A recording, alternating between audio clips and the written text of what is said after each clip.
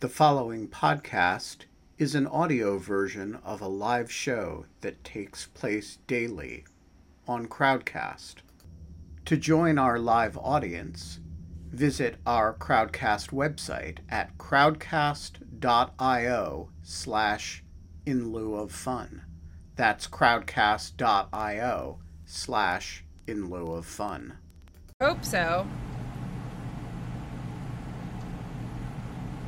And we're live. It is Wednesday, August 11th, 5:04 p.m. Eastern Time. That chair did hold Tom Nichols. It is not a lie that Tom Nichols is here. There he is. He went in search of Carla at my request. She always bugs me, and now she's not here. She'll show up. She'll sense that I'm here, and she'll need to show up. So yes, it is another episode of Where's the Lie. And we're not allowed to have fun anymore, but we are allowed to have Tom Nichols join us again. So Tom, yeah. Have you seen any of the previous episodes of Where's the Lie? No, I have not. So that may be good because it gives you you won't be overly influenced by previous guests. But we've had Jonathan Rauch on telling a fabulous story about how he decided to go to Nevada for the Atlantic to hire a prostitute legally to see if he could lose his virginity to a woman, which he'd never done. And that turned out to be false. We've had Dwayne Betts on telling the story of being a recently released convict on Martha's Vineyard at an event with Martha's Vineyard High Society and ending up cutting somebody's hair in the back, Bobby Brown's father's hair in the bathroom. That turned out to be true. And we had classical historian Sarah Bond on to tell sex stories about Julius Caesar, which turns out to be true if you believe Suetonius. Yeah. I was going to say the greatest gossip in all of classical history, but yeah. Right. Exactly as true as you trust the sources.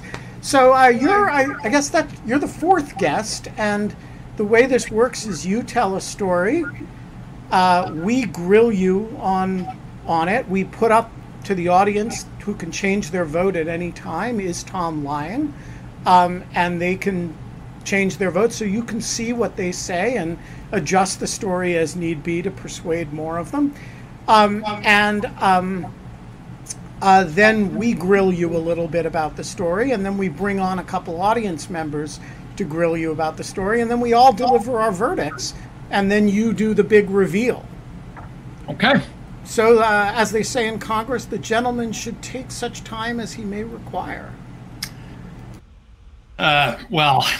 Speaking of Congress, it is actually a story about Congress and how stupid and clueless I was once as a young man. I started working in the Senate at 29. And for all of my pretense of sophistication, I really didn't know that much about, I was not wise in the ways of Washington. And I started working for John Hines as a Republican. And I had floor privileges, which was very cool. That is, for those of you that never worked in Congress, that lets you just walk in and out of the cloakroom and onto the floor of the Senate at will. I had a cool little badge that I have lying around here somewhere. But I committed like the most brainless faux pas, which is that in the cloakroom, my boss, we had been advocating for a particular piece of the defense authorization bill that related to the Philadelphia Naval Yard. And he was having a kind of rough and tumble with his minority leader at the time, Senator Bob Dole. And I was there, and I was part of the meeting. Checks out. Bob Dole was a Senate Minority Leader. We're in the cloakroom, and Bob Dole's talking about Bob Dole, and John Hines is saying, "I need this thing in, and you got to take it forward." And I'm standing there, and they're throwing me a question now and then, and finally, they get to, and youthful exuberance, they get to an agreement finally, and Hines, claps, kind of puts his hands, "Thanks, Bob." And I said, "Thanks, Senator."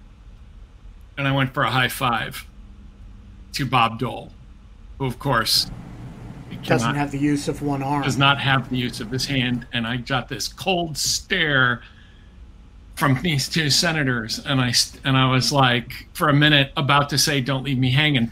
And then from...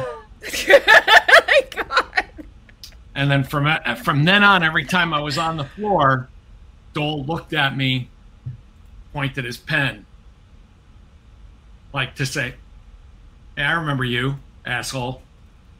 And so that was my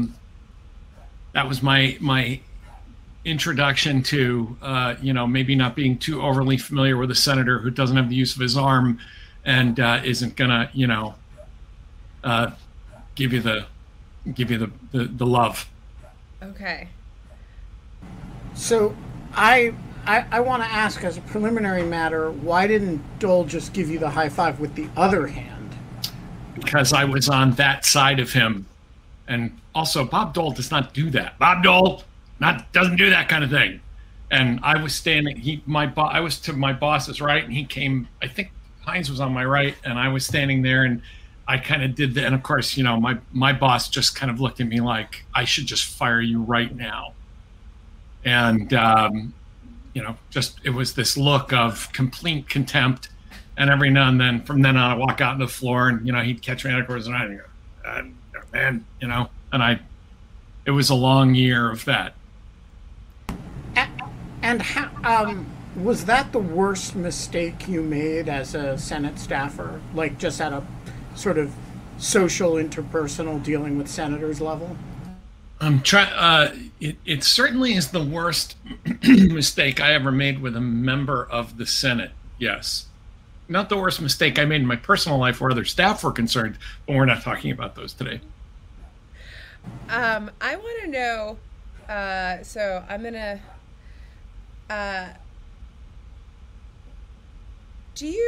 which arm was it?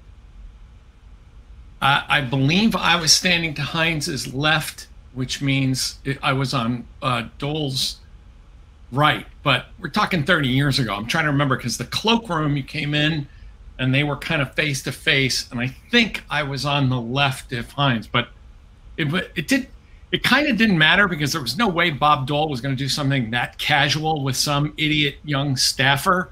But when I looked down and realized that got this thing going on, and I was like, oh my God, now I have to ritually disembowel myself as an offering to the Senate gods. So just a reminder to members of the Greek chorus here, Googling facts in the story is cheating. We all have the universe of human knowledge at our fingertips. We do not use it in this game. Yeah, or in general in life, often some of us don't bother.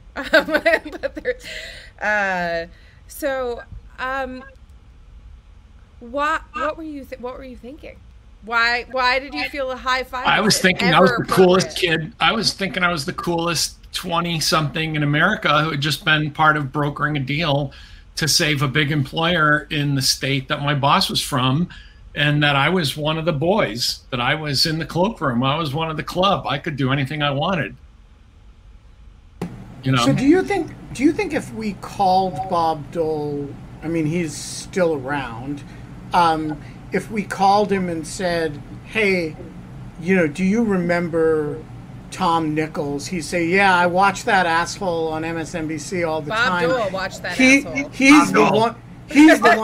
He's the one who tried to high five me when he was 29, or do you think it has no memory of it at all? I was an insignificant bug to be squashed with a look of heat ray vision, and a source of mild amusement for a few months after that. There was no way that Bob Dole doesn't remember insignificant staffers that commit completely stupid things, because that's how Bob Dole is. I mean, there's absolutely not a chance that Bob Dole would ever remember that. Yes. But he remembered when you it commit for a faux a year. pas with powerful people, you remember it. They don't. But he remembered it for a while when he saw you. Well, sure, because I was working there every day. I was going in and out of the cloakroom every day. All right. Kate, do you have more questions on this, or should we bring in audience questioners? Okay. So I think we should bring in John Bordeaux. Yes. To celebrate his return. Yes, I agree. I'm going to bring in John and Genevieve. So there's nothing at all implausible about this story. No.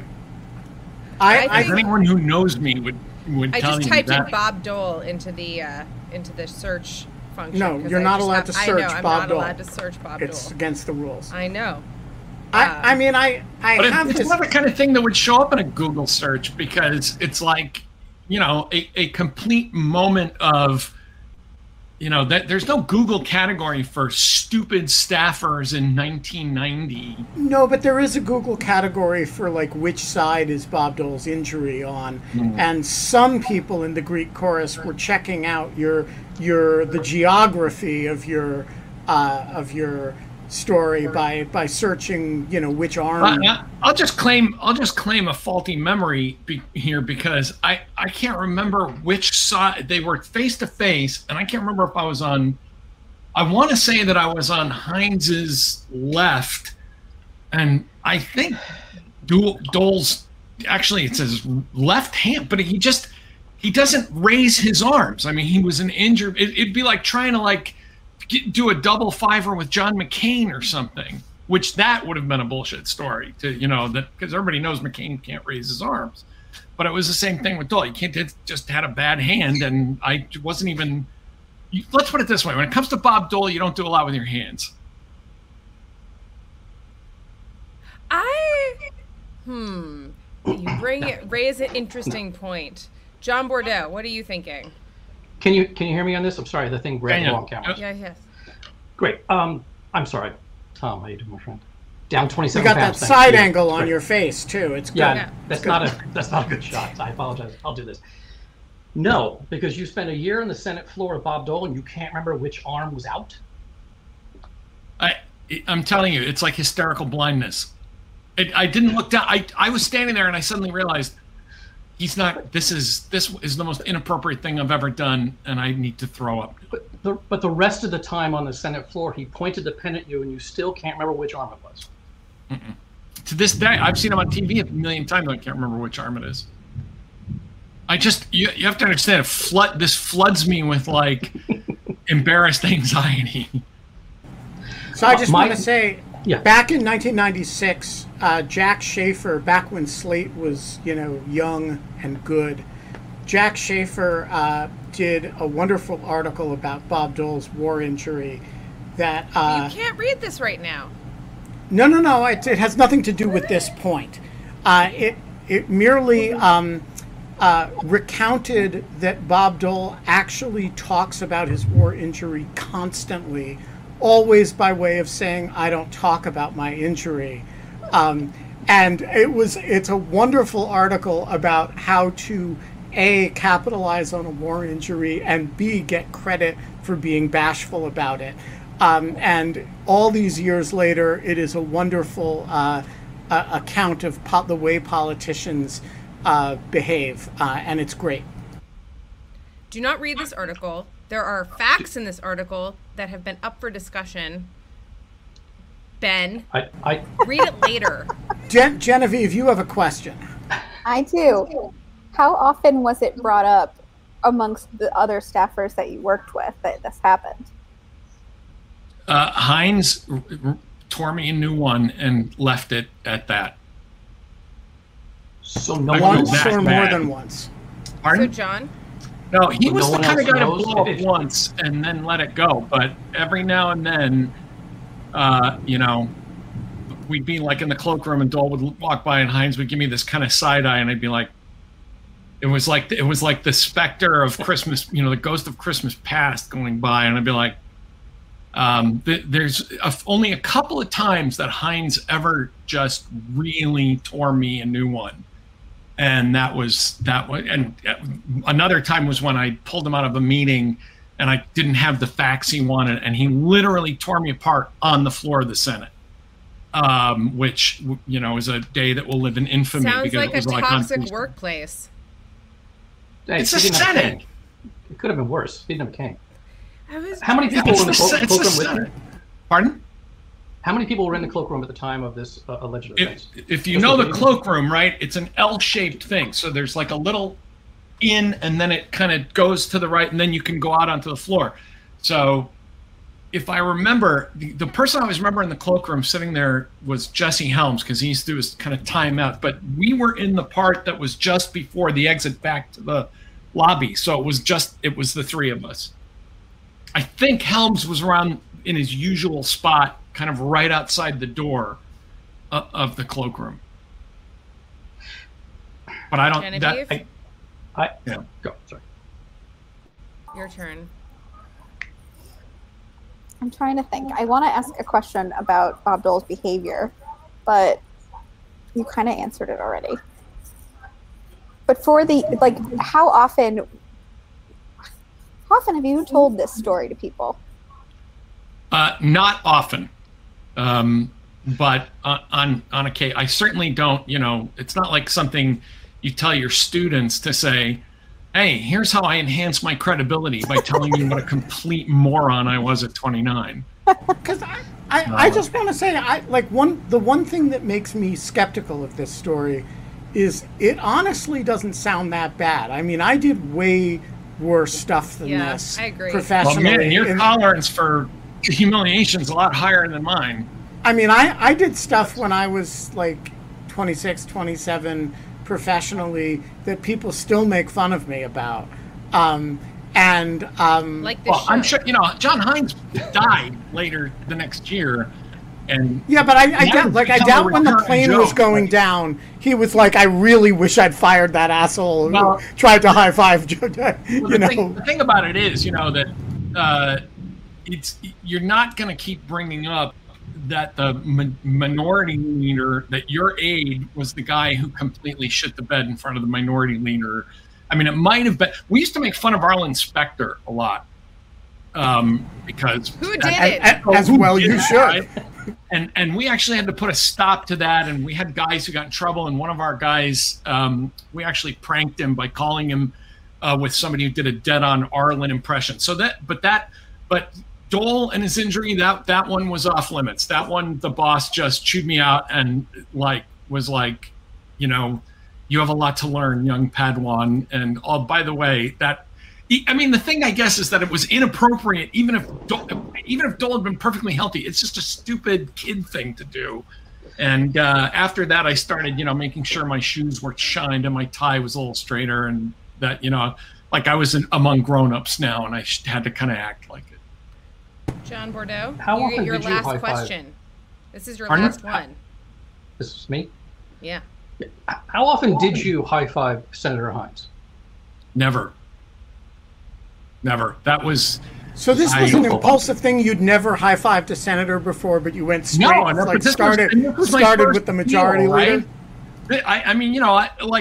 3 months later, 3 months earlier, I'd been teaching, I was an assistant professor at Dartmouth, and all of a sudden, these two personal friends of President Bush are backslapping over a deal to save a naval yard in Philadelphia. And I felt like I had really nothing to do with it. Of course, I was there. I should have understood I was there to be a scribe, but I somehow thought I was part of the gang, and I just thought I was in Flint, and learned very quickly that, my colleagues found out about other stuff and pranked me, but this was a little on the touchy side, and it was an ass chewing and then forgotten. Okay, your last question, Genevieve.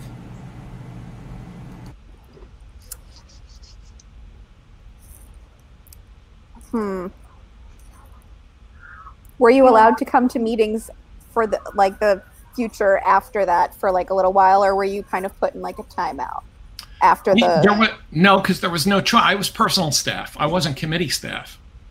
So I had to go with them everywhere, and I mean, there was one time we were walking from Russell, and this was as we were heading toward the vault, where they were getting, because the Gulf War, the other thing is I had to go with the boss all the time because the first Gulf War broke out.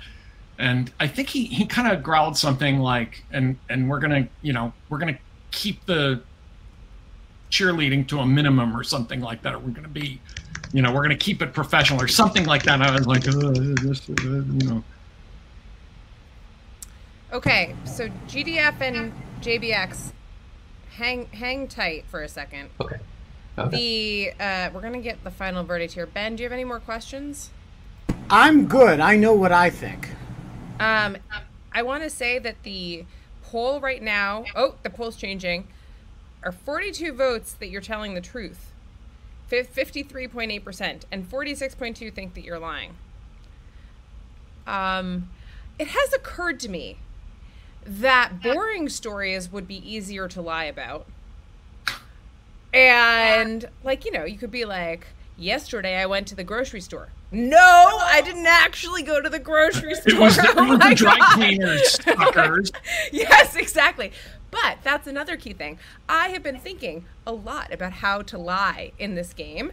If I was to tell my own story, because I have these crazy stories, which are fun stories, but they're true. And everyone knows how insane I am on this show, so everyone would just believe it. So I've been trying to think about how I would possibly lie, and the only way that I think to possibly lie would be to swap out large details of things that happened but changed the person. And you mentioned John McCain and his inability to high five, only a low fiver. And so I think that this happened, but it happened with John McCain. That is my guess. Whoa, that's a hot take. Sorry. I'm going to go with this story isn't outrageous enough to be a lie. I think this story is true. It's exactly the kind of youthful, professional faux pas that would haunt somebody for the rest of his life, but that actually doesn't make that much of an impression on other people. Because I listened to this story and I was like, I'll when we're done, I'll tell you a professional faux pas of mine from around the same age that I think is way worse than this. But this doesn't sound that bad to me. And so I think if you were making up a professional faux pas, there would be something like maybe you grabbed Dole's arm and shook it vigorously or something. There would be physical violence done to Bob Dole. So I'm going to go with true. And I just want to say, Tom, it's okay. We forgive you for this. It wasn't that bad. Will you forgive me for lying my ass off and sucking you all in on this story? If that's what it turns out to be, you will have fooled me. Genevieve, John, what are your thoughts? I just ratted. I didn't realize they were still voting. I just ratted myself out. I'm totally making this up. Oh, that's excellent. Well done. Totally. You fooled the audience. You fooled. Kate got it. Kate's fantasy about it was wrong. I got it wrong. Genevieve and John, what were you going to say? I was going to say that it wasn't true. Truly was going to say that because he kept rubbing his nose. Uh-huh. Did I? John, what were you going to say? Is it truly made up? You made this up? Yes, totally. I was going with what Paula said in the chat. I was thought of it also that he had heard about someone doing something similar, possibly McCain. But I definitely thought he was lying because you know which arm Bob Dole. I honest to God don't know. If you ask me this right now, I don't remember which arm it was. It's the right arm. It's the right arm. It's the right arm. He carried the pen for a reason. Okay. All right, so we have everybody who Holy shit! everybody who actually announced beforehand was fooled. And miraculously, everybody who got to reserve judgment got it right. Here's the thing. I do promise that was my vote. There was a moment that the conversation alone in the cloakroom happened. And it was about Israeli settlements, and my boss was giving Dole shit about some anti-Israel, because that always played well in Kansas. And my boss was reeling off some talking points that I had briefed for him, the way all politicians do. And Dole, I was kind of standing to Dole's side, over like they were talking like this. And Dole realized my boss had gotten all this ammo about Dole's, it was like a Dole bird bill or something. And he kind of did this. He kind of looked over at me and went, like, I know it was you, you little bastard. And I thought, now what would make this a story worth lying about? That people who know me would say I might have, because I am inappropriately enthusiastic, especially as a young guy. I don't have a lot of personal reserve. And I thought, what if I tried to high five Bob Dole? Wouldn't that have just been the balls, But of course I didn't. I was scared shitless most of the time I was standing there. I wouldn't have even thought to look at the man. He gave me that look, and I was like, I felt like, like my ability to father children had vanished, with that side eye he gave me. So I said, okay, unverifiable, but close enough. As anyone who's ever worked with the intelligence community will tell you, right? What's the mark of a good lie? It's close enough to the truth that even you think it happened. No, and that's actually why you got me with it, because it wasn't so bad that excuse me. Look at all these people changing their votes. That's low, people. You screwed the pooch. I win. Forget about it.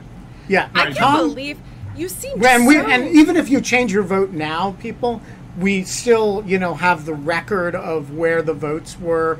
And by the way, I can see, and Kate can see, how you voted, no matter when you change your vote. So we have the data. Big data follows you. And we've got, you think you're gonna, you think you're gonna fool us, but we're gonna publish everybody's votes. Well, it was the body language, and I could spot this. I mean, remember, I'm not in the room with you, so to maintain body contact or eye contact, I have to keep looking at the camera, and then I can't see you guys because I have to look at you guys to judge how well I'm selling this bullshit. So it's a little harder to lie on camera. Nice job. Thank you very much. Well, I'm going to tell a true... Well, this is a true story. I was going to tell you a story to make you feel better. You can't tell a true story and announce that it's true. Well, I'm not the one where's the lying. That's not... I was going to try to make you feel better, Tom, and now I resent you, so I'm not going to try to do it anymore. All right, I will tell you guys a story of my professional faux pas as a 20-something, and you guys will have to decide if it's true or not. So in the 1996 presidential campaign, people forget about this now, but there was a scandal about foreign money in the 1996 campaign, and it was actually about Chinese money. I remember that. And it was about people carrying large amounts of money and donating it to the Clinton campaign or the Democratic Party and getting access to the White House as a result, staying in the Lincoln bedroom. People like Charlie Tree and some other folks whose names I don't remember. And I was a young reporter at the time in 1996, 97 for Legal Times, and I became fascinated by this character named Nora Lum, who was a Hawaii-based, oddly connected financier of democratic causes, who had started she was married to a man named Eugene Lum, and she had started a company in Oklahoma with the son of the Commerce Secretary, Michael Brown. This was Ron Brown's son, and they were all running a company together called Dynamic Energy Resources. And I discovered the company Dynamic Energy Resources as a young reporter, just doing searches of FEC data. This launched a, 6-month, 8-month, 10-month, year-long investigative flurry on my part to try to figure out what was going on with Dynamic Energy Resources and the Lums. And this took me into the depths of Hawaii politics. All of this, by the way, is true, and I eventually did publish a long story about this in Legal Times. And actually, the person who was competing with me to break this story was a reporter at the Associated Press named John Solomon, who has since gone on to fame, infamy, and fortune as a right-wing conspiracy theorist about the FBI, and he's a sort of pro-Trump conspiracy theorist journalist. But so all of this was going on in the background, and when you're doing investigative reporting, you get a little bit obsessive and you get a little conspiratorial, and the Lums were kind of scary people. And one night I was definitely getting in the weeds of crazed conspiracy theorizing. And one night at my house, the doorbell rings, and it is somebody purporting to deliver Chinese food. But it's hundreds and hundreds of dollars of Chinese food. And Tammy and I had not ordered any Chinese food. But the person had our name and was at the door and wanted to deliver this Chinese food and wanted to be paid for it. And this is like Bob Cratchit getting the Christmas goose.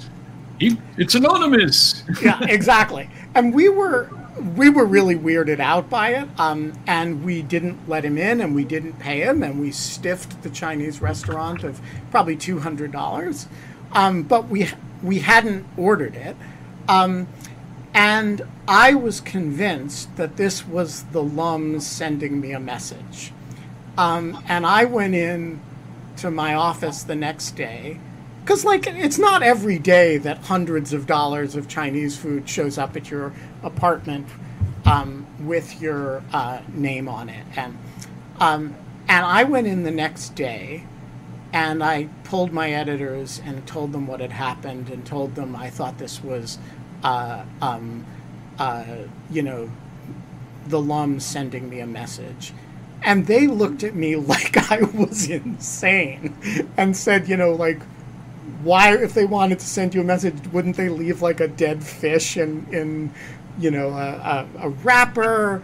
And the other element of this was that Tammy had an alternate explanation. So it turns out when hundreds of dollars of unordered Chinese food show up at your house, everybody reads their own situation into it as the explanation. And Tammy, who was Is it based on fortune cookies? No, Tammy's explanation was that there was a kid in her the class that she was TAing that she had just busted for plagiarizing something, and she was convinced that it was him. And she'd gotten him in trouble, and then the Chinese food had showed up. And I was convinced it was the Lums. And I go in, and my editors were, and one of them, Tom Watson, still razzes me about this. And we could get Tom Watson on the show, and he would, now you can't call Tom Watson because that would be cheating for purposes of this. But Tom, still, whenever the subject of the 1996 campaign finance scandal comes up, he's always like, and then they bought a bunch of Chinese food for you, Ben. And so I think I lost 10 years of credibility with my editors that day. One way that you should have known I was lying, and this goes to your prank point. The Senate is the coolest working environment there is because it's all young, hard-charging assholes, and there's no way. We have different definitions of cool workplaces. Cool. Not cool. Cruel. Oh, cruel. Okay, yes. Okay, now that makes a little more sense. It's a cruel workplace, and there is just no way that this story wouldn't have gotten out, and I wouldn't have been tortured about it relentless. The idea I knew I was on a limb. I was saying, no, the senator and I kept it quiet, and he just chewed me out, and we let it go. Absolutely not. I mean, the senators were more than happy to be part of the pranks around that building. So I have almost an exact replica of your story, but in the Second Circuit. So this is why this kind of resonated with me. So I was clerking, and my judge was super casual. Like, first of all, our chambers were in Geneseo, so like way upstate, and then and so we're like 6 hours from New York, and we'd come down to New York for sittings. And sometimes the judges take their clerks out with another clerk from the panel or something, and you guys all go out to like Chinese food, actually, usually, because it's not far from Chinatown, the courthouse. And we were doing this with I will go unnamed, other judge that had been on this panel. And there had been a Title VII workplace complaint, like in which this woman had been really, really harassed by her colleagues in a police precinct, and there was just like a whole thing. And it had been an appeal and had been happening for a long time, and I had briefed the whole case for my judge and was really read in on it. And one of the judges that was that we were out to lunch with had voted against what I thought they were going to vote, like in the panel. And we had like been briefed of what the panels had all come back on and what they had done in like pre-conference.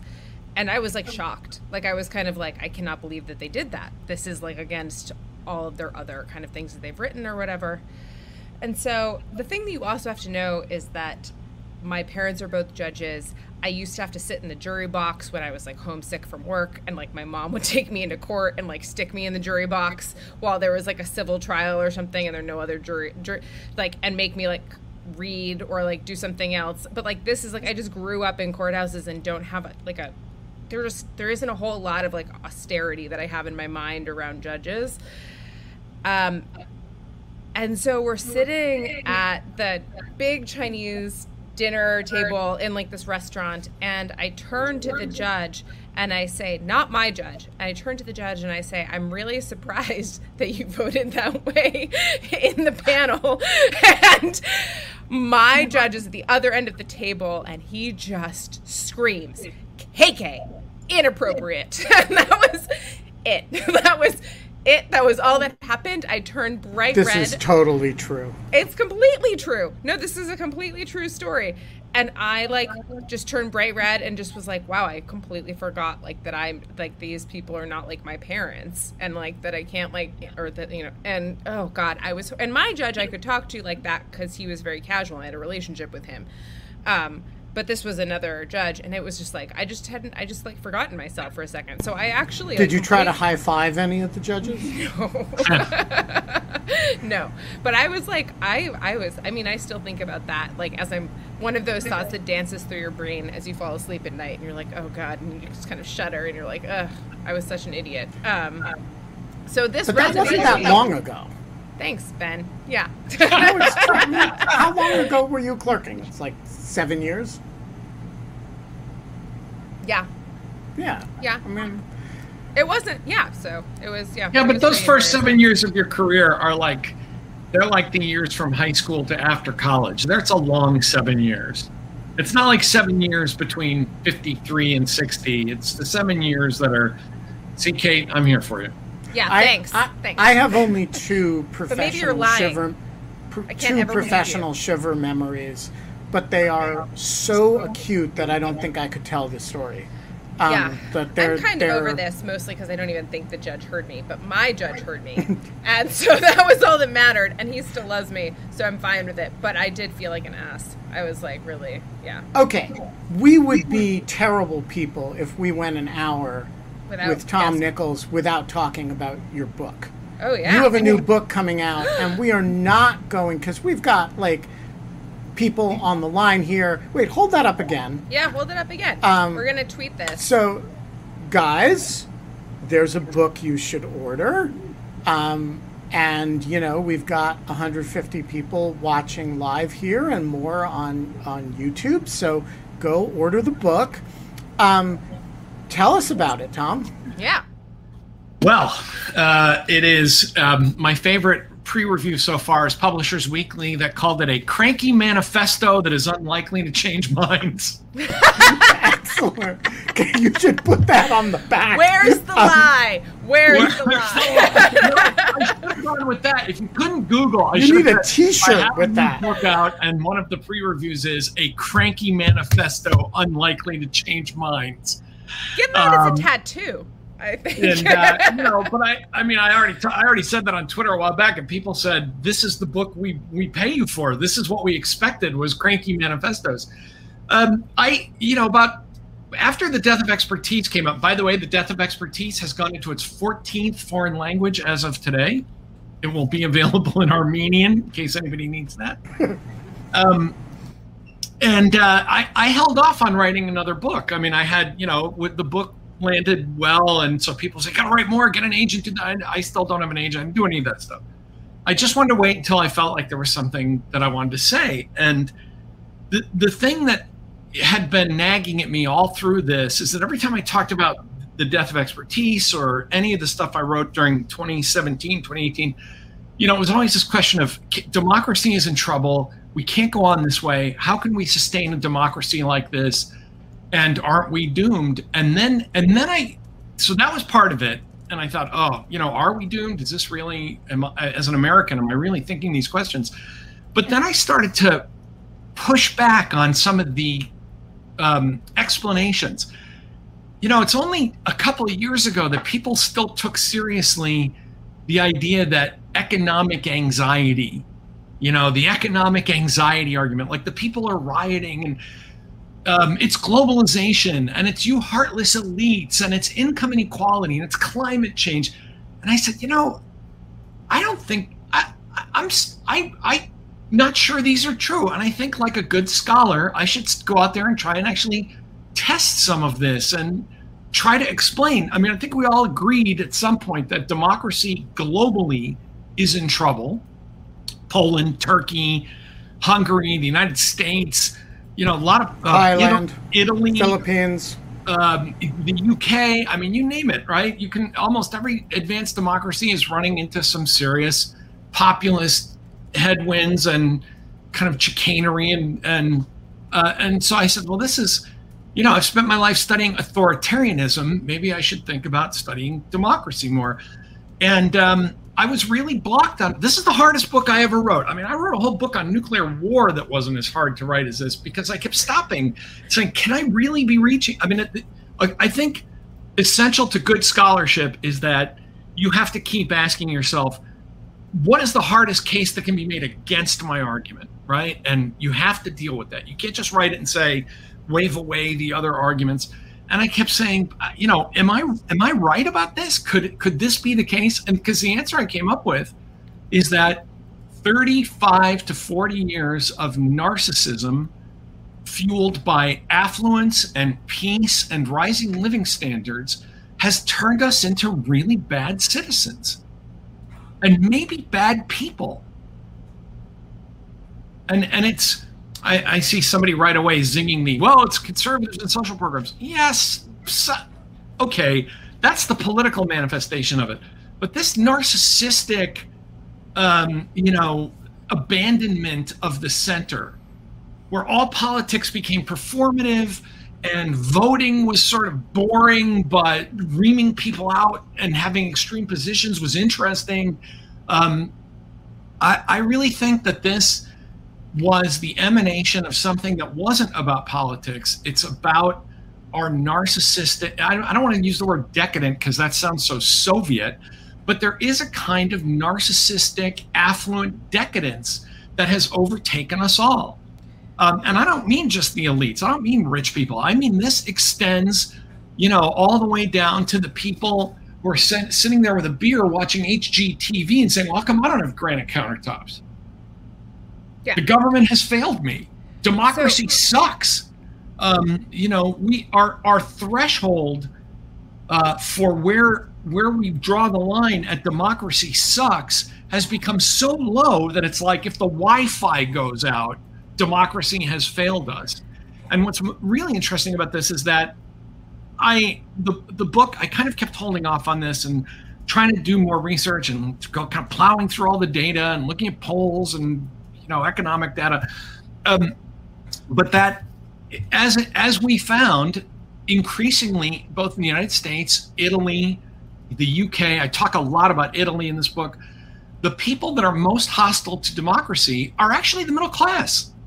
It's a lumpen bourgeoisie.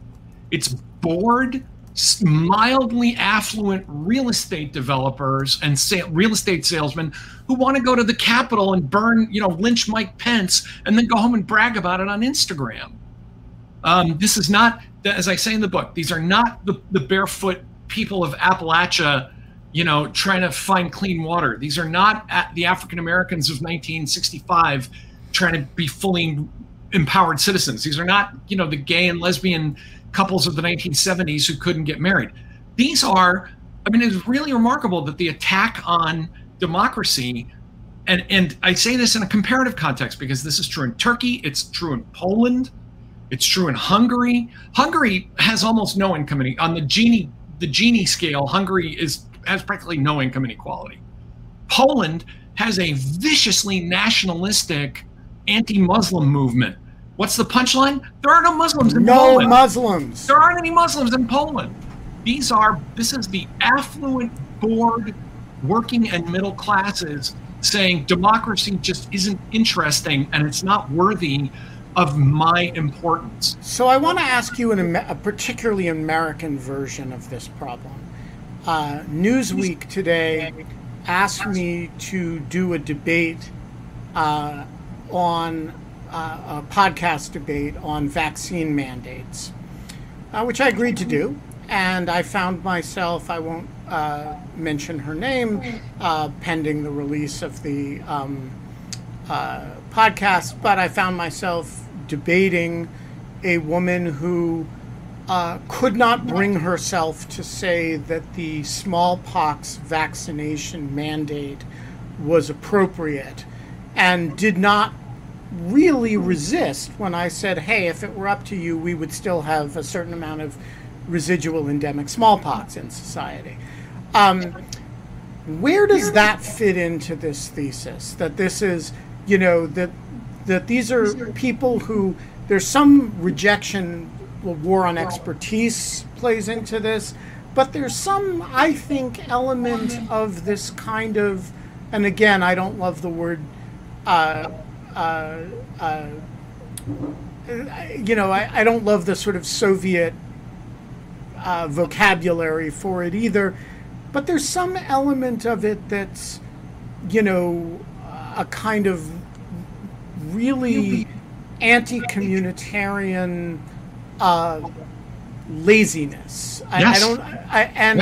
And so just walk me through, like somebody who gets on and says, my rights not to be vaccinated. There may be 8 religious people or people with, certain certain medical conditions. Therefore, any effort to increase vaccinations through private or public sector mandates is, an assault on our liberties. Help me out. Where does that fit into your thesis? You're already off the rails by assuming the subject matter matters. That in this case, it happens to be vaccinations. I think insofar as the subject matter is important, this is where this issue of affluence comes in, and high living standards. One of my students years ago, when I was doing a lecture on biological weapons, And I pointed out that I'd been vaccinated for smallpox. And this kid comes up to me, and this is what I mean about kind of the adaptation to the world being as good as it is. This kid says to me, "Professor, why did they vaccinate you for smallpox? Nobody gets that." Bingo! And I just waited for a moment to say, "Why do you think that is?" Oh, I am that rare person our age, Tom, who was not vaccinated for smallpox. Well, did you know? I got it because I had relatives in Greece, and to go to Southern Europe, you had to get vaccinated for smallpox. I had a vaccine passport. Yeah, the reason I didn't get it is that I had a specific medical condition as a baby that exempted me from it. But you know, people our age are uniformly vaccinated against smallpox because there was a mandate. The question, though, you're asking about why are they digging in on this? It's the narcissism problem. You're not the boss of me. You can't tell me what to do. I'm unique. I make my own decisions. I do my own research. Everybody is Fredo from The Godfather. I'm smart. I can do things, not like people say. You know, the idea that you could say, look, I don't, you know, I need to take the polio vaccine or the smallpox vaccine or I was reading a piece today by somebody, and I didn't think it was I'm not going to say who because I didn't think it was a great piece, but it was about, you know, the vaccine resistors are not bad people. They're just, she quoted one of them saying, well, I'm getting the Pfizer, right? And it's like, do you know, I wrote a piece about this in the Atlantic 6 months ago. I said the same thing. Hey, my wife said, we're going to get vaccinated. I said, hey, which one is it? And even I said this as though it could possibly matter and I would know the difference between them. But we have become so obsessed with our own self-empowerment and the expression of our own preferences about everything that the national battle cry is, you're not the boss of me. I mean, we've become a nation of, we've really become a nation of toddlers. You know, well, now we are in Dan Dresner's category. Oh, but Dresner's right. I mean, in this, you know, think of it. Trump was the triumph of an electorate, of a slice of the electorate that is crude and narcissistic and childlike. Yeah.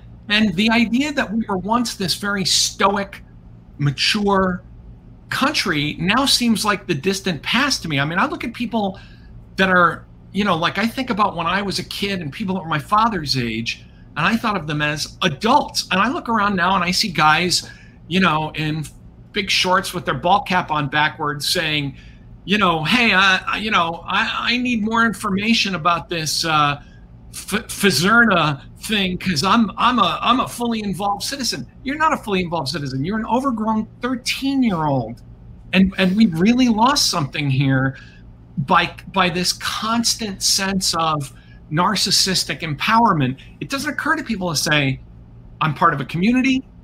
I have obligations. You notice that all of this, my rights. Nobody talks about their obligations. You know, what is it? Well, I pay my taxes. Well, you know, there's a lot more. And actually, a lot of those people don't even do that, you know, or do it honestly. But I think, you know, in this sense, and in the book, one whole chapter is about those of us who, if you studied the social sciences in college or grad school, you had to read a book called The Moral Economy of a Backwards Society, or The Moral Basis of a Backward Society. And it was about a village in Italy in the 50s where everybody was about the family and the clan and nothing else. It's a classic work by a guy named Edward Banfield. And he talked about what happens when a society is all based on a complete lack of morality other than taking care of your own family. And that his argument was, if you look at areas that are consistently poor and impoverished and, you know, have trouble with making community projects work, it's because people say, my family, my kids, and fuck you. And that's it. And I think we have literally regressed backward toward being, instead of a modern democratic superpower, we have regressed backward toward being a kind of impoverished Italian village from 1952. And people don't want to, I mean, I'll admit, I was anxious about this. I was reluctant about this book coming out because a lot of people, it's going to piss a lot of people off to have to think of themselves that way. You know, everybody's got an excuse. Everyone has an excuse. I talk in the book about, people say, well, costs of living, for example. And yet people routinely take out 7-year car loans into which they roll 2 and 3 other car loans that they've never paid off. And then they say, what do you expect? Of course I'm angry. I'm up against it. Well, if you hadn't bought a top of the line sedan at 22 years old on a 7-year loan that includes 2 other cars that you never paid off, maybe you wouldn't be in this situation. But, consumerism is a choice. And we decided that strangely enough, there's a person I quote in this book who I disagree with about everything, and yet I agreed with him about this, Andy Bacevich. Bacevich is this relentless critic of modern American consumerism, but Andy was absolutely right that after 1990 and the end of the Cold War, we said, okay, everything's done. Where's the Lexus in my driveway? That's my, I'm entitled to this. And the notion that you would live with less living space or drive a car longer or, go to a state university, these are all things that Americans say clearly democracy has failed. Yeah. So there is I'm going to put it in the chat, but you should watch this after the show, and people should watch after the show. It's a wonderful Louis C.K. I know he's canceled, but I'm bringing back. I know the clip they're going to use. But this is, and it's this, and everything you're saying resonates with me. And this clip is so good. He was on Conan, and he's talking. He's like, I'm flying in the miracle of flight on this airplane from New York to L.A. And I'm like flying this like incredible miracle of like air travel 10,000 feet above the Earth's surface, and we have Wi-Fi on this flight, everything, and the guy next to me's internet goes out and he just slams his computer shut and throws a fit and like hits the stewardess button, is like how, like, what shit is this? I can't like even get on to, and he's like, everything is amazing. And everybody's unhappy. And everyone's unhappy. And so what I take from that, I do think, so this is Louis C.K.'s like thing. It's like, everything is amazing and everybody's unhappy. And what I take from that, what I take from what you're saying, when you're talking about affluence and communitarianism and like all of these types of things, you have what the unexpected consequences of making people live longer, making people live healthier, making people live better, is that ultimately the Overton window shifts. And all of a sudden you lose perspective on basically what real hardship is. There's a term for it. It's called hedonic adaptation. Yep. Where once you've slept in a queen size, if once you've slept in a queen size bed for years, you think it is totally impossible to sleep in a twin bed. Yep. If you've eaten sirloin every night, hamburgers taste like leather. And we have now, or butter chicken. Couple of caveats about this. I love leather. I'm very aware that I sound, and I say this in the book, this sounds like Harold Macmillan in 1957 saying, our people have never had it so good. Because it's true that at any given point in history, you're probably better off than at a previous point in history. The problem is that even within our lifetime, we have escalated this geometrically to the point, when people say, well, it's Malthusian almost. There was a time when I'm like, wait a minute, that's when I was 30. Don't tell me about that time. I was an adult. I was a married adult at that point.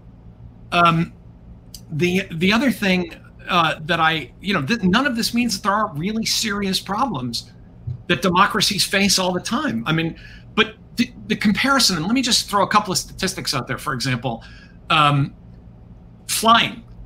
In 1979, before the deregulation of the airlines, only 15% of Americans had ever flown commercial in either domestically or internationally. Like, people complain about the expense and the inconvenience and, how can it be like this? And there was a simple answer to this. People forget this, but you used to get dressed up. Well, because only 15% of American adults had ever flown, ever. In their lives. Yes, college is very expensive. You know why? because everyone goes to college. That's one of the many reasons why when I was in college my first year in 1979, 1980, only 14% of American women had a college degree. It's like, well, okay, how will my daughter afford college? Well, in 1980, the way she afforded college was she didn't go. Like, it's a problem. It's a first world problem to say, how will I manage the fact that 4 of my kids are going to go to college? That was, you watch an old movie like It's a Wonderful Life where, George Bailey said, well, he gave his college money to his brother so he could go. Yeah, because there's like $1,000 people can't even process that thought now. And so where I drew the line is not to say everything's great and you should be happy and, know your place, you serfs, but rather to say, stop blaming democracy for things you don't have and that you want, because democracy is something about something else. It's about tolerance, secularism, universal rights. It's not a wish machine. And what people have done that led me to write this book, which I'll hold up again, is how many people, again, in Britain, in Italy, in the United States, said, well, my life is not what I think it should be, and therefore democracy as a system of government sucks. And that to me is that's obscene. We are going to leave it there because we are over time. We're going to leave it with obscenity. But you should come back and actually talk about the book for by which time we will have actually read it. It drops on Thursday. So launch day is Thursday. So next Thursday. Come back and let's discuss it.